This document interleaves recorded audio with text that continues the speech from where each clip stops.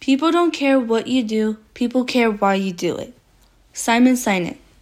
My mindset completely changed after I went to the Student Council Convention in Irving, Texas. I've never felt more inspired to start making new plans, changes, and try new activities with my school. It also made me realize a lot of issues we have with participation, not just with student council members, but teachers and students. For a while, I couldn't understand where it all went wrong. I used to see many people eager to join and get involved, but that all faded away. The teachers play a great role in this problem.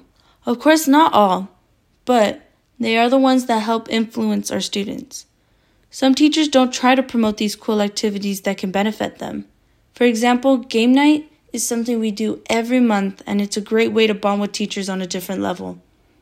Not only is it a stress reliever, but can act as a bridge of understanding between students and teachers, which can have a positive impact on classes. Though some teachers help out, promote, and even participate, the majority seem to put it off and maybe not even care. It's quite disappointing, but they're not the only ones reliable for this issue. Students are key success of all student council activities, and if they don't show, there is no show. Students as of late have become less motivated to do anything, not even raise their own money for senior activities. Every message on Remind, email, update on any social media platform, even half of the forest we killed of posters and flyers we put out for students who disregard it as a student council thing.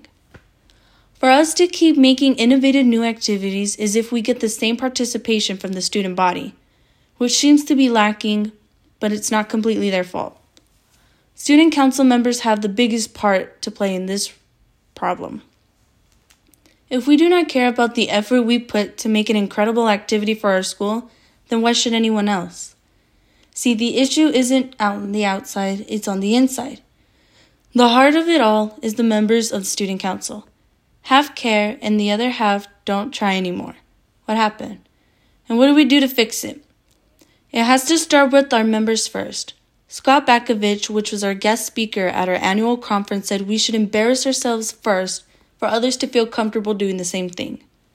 The more we show we're not afraid to just be ourselves and do things we wouldn't normally do, people would want to be included and do it as well. We have to be the leaders and help motivate people that it's not scary to be out there, participate, or even do something a little embarrassing. Eventually, everyone will start filling in the holes, and then it will create this unity that gets them to enjoy all these fun activities we do together.